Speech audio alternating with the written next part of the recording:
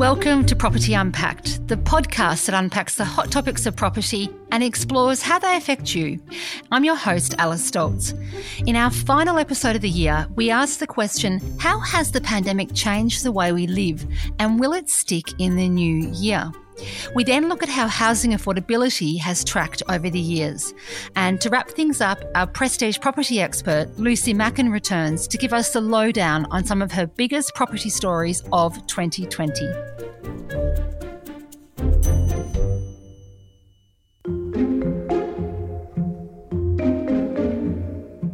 Working from home, homeschooling, less public transport, more renovations.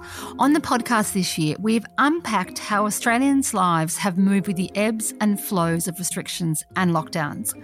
The way we live has undeniably changed considerably in 2020, but will it stick in the new year?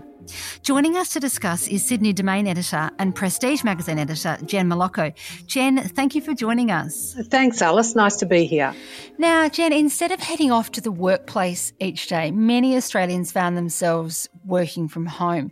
How has this changed how we interact with our neighbourhoods or communities now we are immersed in them day and night? Yeah, look, Alice, it's no doubt that we all spent much more time at home than we ever have in 2020. Our worlds became smaller, but we also started to really notice the people around us, and that can include like our neighbours. And in the magazine this week, we've got a story looking at the changes that happened in 2020. And in that, we've got a wonderful story about some neighbours in Leichhardt. There was a woman who was working from home, Leanna, and she noticed that her neighbour, Maria, who was an older woman, a grandmother, was looking a little bit forlorn and lonely. And they got to start to speak, and then she found out that Maria couldn't see her grandchildren because they're in areas further away. And so the two women started to have these beautiful afternoon teas on the veranda of Maria. Maria'd make some lovely cakes, and Leanna would also bring her daughter Scarlett. But they said that it really made a big difference for all of them during this period, and it's probably something they wouldn't have done before. I love that idea because I think that so much of the time we are aware of our neighbours, but we're all in such different situations and different boats, whereas I think what happened during the lockdown was everybody was literally locked down at the same time, and it did make us turn toward one another as opposed to just looking inward, I suppose. Yeah, look, in our article as well, we spoke to social researcher Mark McCrindle, and he also said, look, that COVID really made us refocus on relationships. And I think we all thought about how that changed with maybe our family, but the other big relationship that really changed was neighbours. And as you say, it was just a simple case of we weren't running in and out of our places at the beginning and end of every day. We were there all day, and so we were seeing each other. And I think it's led to some really beautiful friendships and real connection again with neighbours and seeing how important they are and how important it was, I think, this year that we all look out for each other. But it is going back to a different era, isn't it? You know, we know that 40, 50, 60 years ago, the sort of sense of community and neighbourhoods was so important to so many people, and we've really evolved away from that as a country, particularly in the metro cities, but now we are stepping back towards it. Yeah, and I think it'll become something that now that people have become aware of how valuable it can be, it'll be a real part of their search of when they're looking for houses. Like, I think they'll really value areas that they see have good neighbourhoods. I think people really are seeing that it's priceless to have that community with your neighbours. Now, on the subject of homes, obviously our homes have worked so hard for us this year, I think. How has the function of the home changed in 2020, do you think, Jen? Yeah, look, I think we've really all rethought our homes and what they offer us and what they should offer us as well this year. I mean, obviously we had that big thing that happened about working from home, and so we're spending more time there. I mean, and that's come up just even at Domain, where people like the keyword search of when they're looking for their homes and what words were coming up, some of them that had never really been that significant before 2020. So obviously things like home office was a real search term that people were looking for something with a home office. Even things like gardens, courtyards, any sort of outdoor space, because we realised how important that was. But it's also interesting, in our story, we also spoke with developers, and they said a really interesting thing that has happened this year is like a demand for more flexible layouts because we know that our home needs to change. You know, when you've got working from home or you've got more kids at home or different areas. And the other one, you know, just to have separate spaces. We've loved open plan, but developers are saying, people are saying to them, well, we'd really like a few little closed areas, separate spaces, so we can all have our own space within that home as well. Jen, there have been reports of more children moving back home with their parents, particularly people who have been impacted by unemployment throughout the pandemic. And also for multi-generational people, there are concerns about their parents being in aged care facilities. Has that had an effect on what is happening in Australian households? Yeah, look, that's been another really interesting one. We came across a really interesting case of a family who were living in an apartment who've all bought into the same apartment block in Marrickville this year, Marrick & Co., and it's 3 generations. So what they ended up doing is they ended up buying 3 apartments on one floor in the actual apartment development. And their son, Vita, said it was a really great solution of being able to keep an eye on your parents, but also people are able to retain their independence. So I think we'll see more of that. Jen, another trend, you know, people have always been so fixated on commute times and being close to the office and how to cut down your commute, etc. But obviously this year we've all become less dependent on public transport to get around, and people are sort of wanting that compromise of having extra space.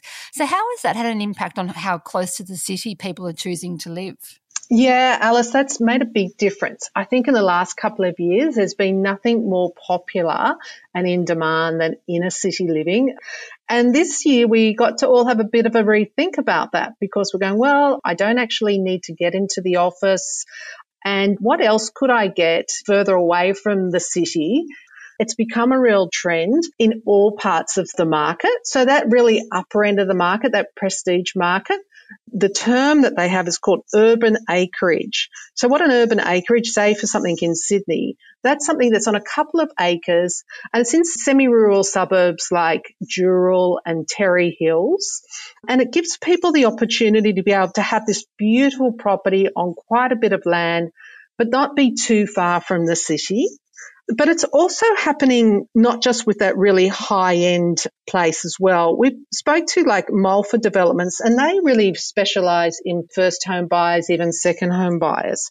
One of their biggest sellers and the biggest demand was for townhouses, but which were quite a distance from the city. And there was such demand for them that prices ended up going up twice this year. And they even got some record results. They had a townhouse which was 30 kilometres plus from the city and went for $1.7 million.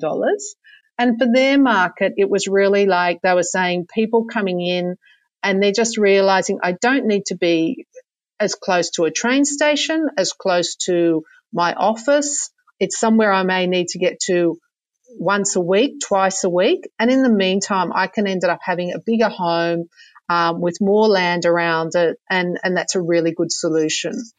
So, Jen, just finally, in your opinion, what do you think will stick for 2021 after the year that we've had? What are we going to keep with us going forward, do you think? Look, I think a little bit of every one of those areas that we talk about will stick. I really hope community sticks. I think that has been, you know, something that people have really been surprised by and really, really value now. On the area of where we live and whether we're going to start to look a bit further afield, I think that will continue. We've started to see even value for money, what we can get as we get further afield. But I'm a little bit torn about that. I don't think people are ready to give up on inner city living. I think some of the things that we've really missed during COVID and which we haven't been able to do, you know, that the inner city offers, be it, you know, cafes, more bars, restaurants. But now when things start to change in 2021 and we can start to do those things again, I think that will interest people again in the inner city. Yeah, I think you're right, Jen. And at the end of the day, I think we're absolutely spoilt for choice here in Australia. So thanks so much for chatting today with us, Jen. Thanks, Alice.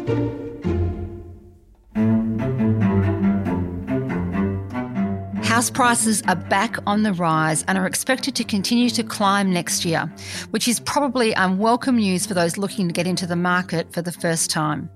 While the pandemic and previous downturns in cities like Sydney and Melbourne put downward pressure on the property market, they did little to improve housing affordability.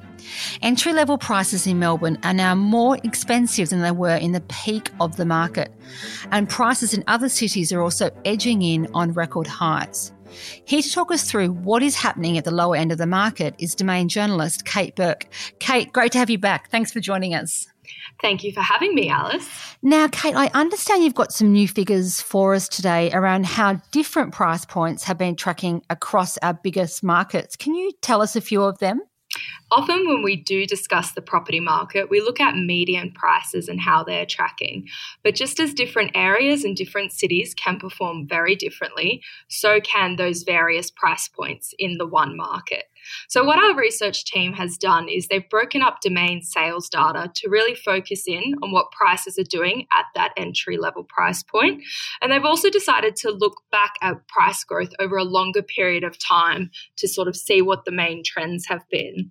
Now, we often hear that it is that top end of the market that leads both upswings and downturns, and that's certainly been the case in recent months since the pandemic hit, with some of our biggest trophy homes seeing quite strong rebounds since about March. But when we take a longer term view, we can see that prices at the bottom of the market have often risen at a faster rate than the median. In Melbourne, for instance, entry-level house prices have grown at more than twice the pace of the middle of the market over the past 5 years. And so that's why sometimes, even though the media and Domain is reporting that property prices are falling, first home buyers might feel that that's not being reflected in what they're seeing on the ground, because at the lower end of the market, there is still that strong competition. And that said, it can go that way for other price segments of the market at different times. It really just depends on that supply-demand equation and how that's tracking at the different price points. Now, you've just referenced what's happening in Melbourne. And Kate, what about the prices in Sydney? What are you seeing there? So it is a bit of a mixed bag across capital cities. So in Sydney, it is still that top end of the market, which saw the strongest price growth. But cheaper houses did still see their prices rise at an above average rate. Looking at other cities, price growth was also strongest for the most affordable houses in Canberra and Brisbane. They were up there about 35% and 29% respectively. Adelaide too saw the top end of its market see stronger price growth like Sydney did, but it did still also see quite significant price rises for its lower end of the market as well. So as I said, a bit of a mixed bag, but we are still seeing in a lot of cities those cheaper homes outpace the median price growth. It's certainly very sobering news for first home buyers looking for standalone houses. Is there any hope for this pool of buyers when it comes to the apartment market? Yes, there's definitely more hope for the apartment market. Again, really, it's not a great picture for those in Melbourne though, because again, it is the bottom end of the market which really saw the strongest price growth for units. They were up about 17% over the 5 years compared to just about an 8% jump for the middle of the market.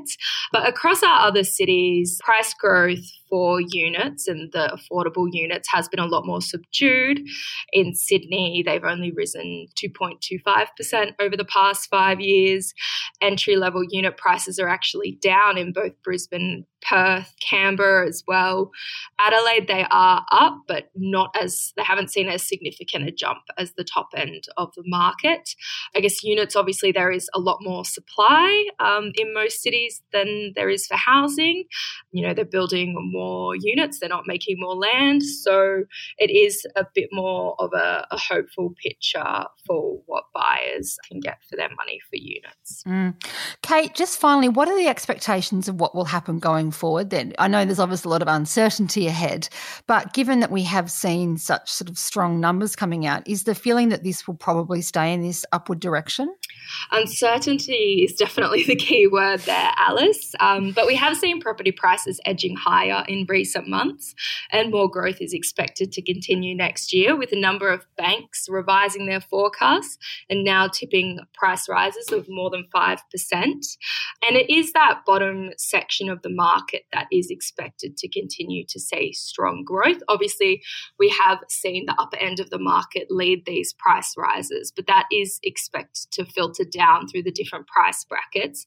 And demand from first home buyers is expected to continue to be strong, I should say, given the incentives in place for first home buyers at the moment, and the fact that many would see now as their window to get into the market while immigration is lower, while prices are slightly softer. But that does mean that there is more demand at that entry-level price point and essentially could push those prices higher. It's certainly really confronting news for first home buyers. No matter how many incentives that are out there and the government is trying to do all they can, it really leaves this buyer pool in a very tough situation. I don't know that it's ever an easy time to be a first home buyer. It's obviously always going to be quite an expensive step to take, but it will be interesting to see how those first home buyer numbers do fare in the coming months, and if we do see the volume of her first home buyers entering the market remain high or whether it will start to pull back. Indeed. Kate, thank you so much for talking with us today. Thanks for having me, Alice.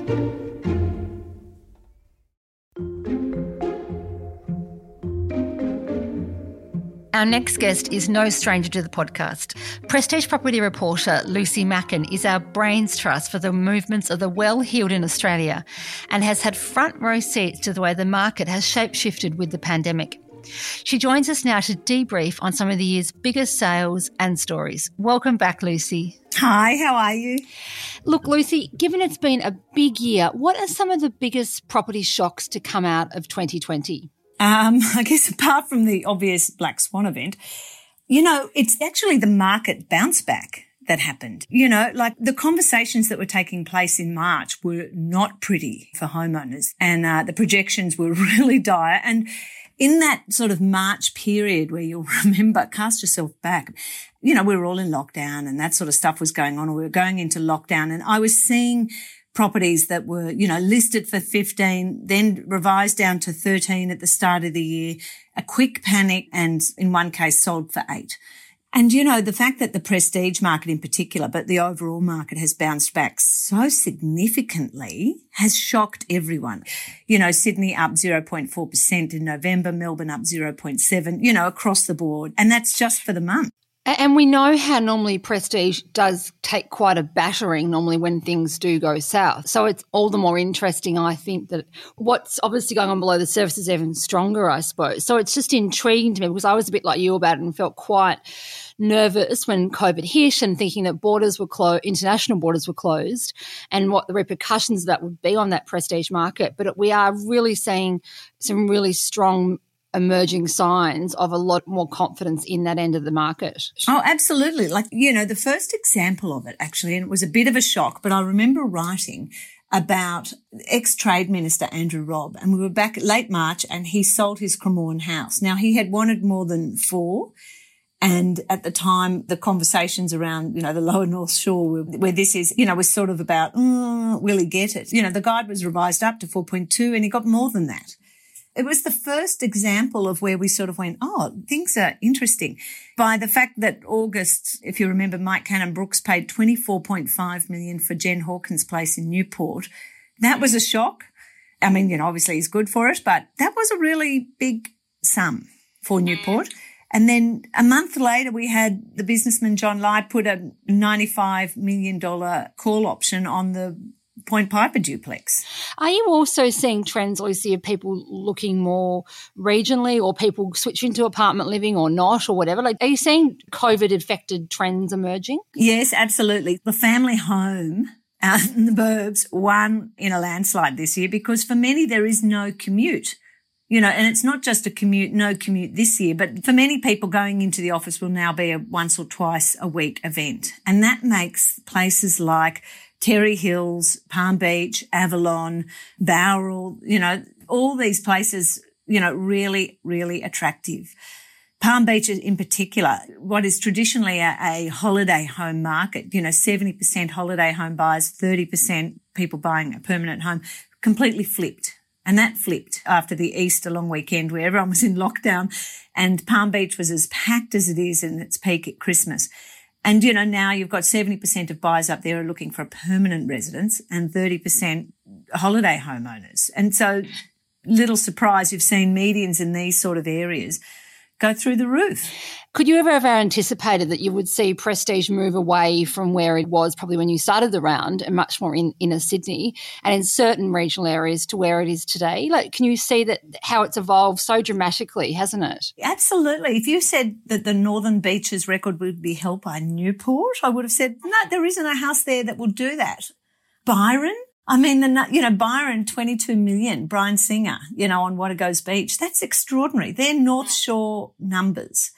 And the conga line of Sydney siders heading to Bowral and that whole area has been quite phenomenal. It is a real shift in what is prestige and what isn't, and quite noticeably, I have not been talking about the apartment market in the inner city, in the east areas much at all this year because that has not been looming large as a market of much demand at all. I appreciate they're still getting good figures there. People who are moving out of Sydney need a glamorous bolt hole. But usually a lot of my attention is in those areas. And what about areas like Queensland? Do you think that will continue to have pockets that do really attract out-of-state buyers in the prestige market? Well, actually, I kept suggesting to a few agents up there that perhaps, Noosa's days were over, just to sort of say, is that because we can't fly there, therefore the market's going to crash, right? And yet, the results have been very different. Markets like Noosa, as I just mentioned, are going gangbusters and huge sales results up there. As we know with Kevin Rudd and Therese Rain spending $17 million in May for the beachfront, they're big numbers. So we'll wait and see. 2021, surely it'll be better, right? It's got to go up from here, Lucy, that's for sure. Lucy, thank you so much for talking with us today. Thanks, Ian.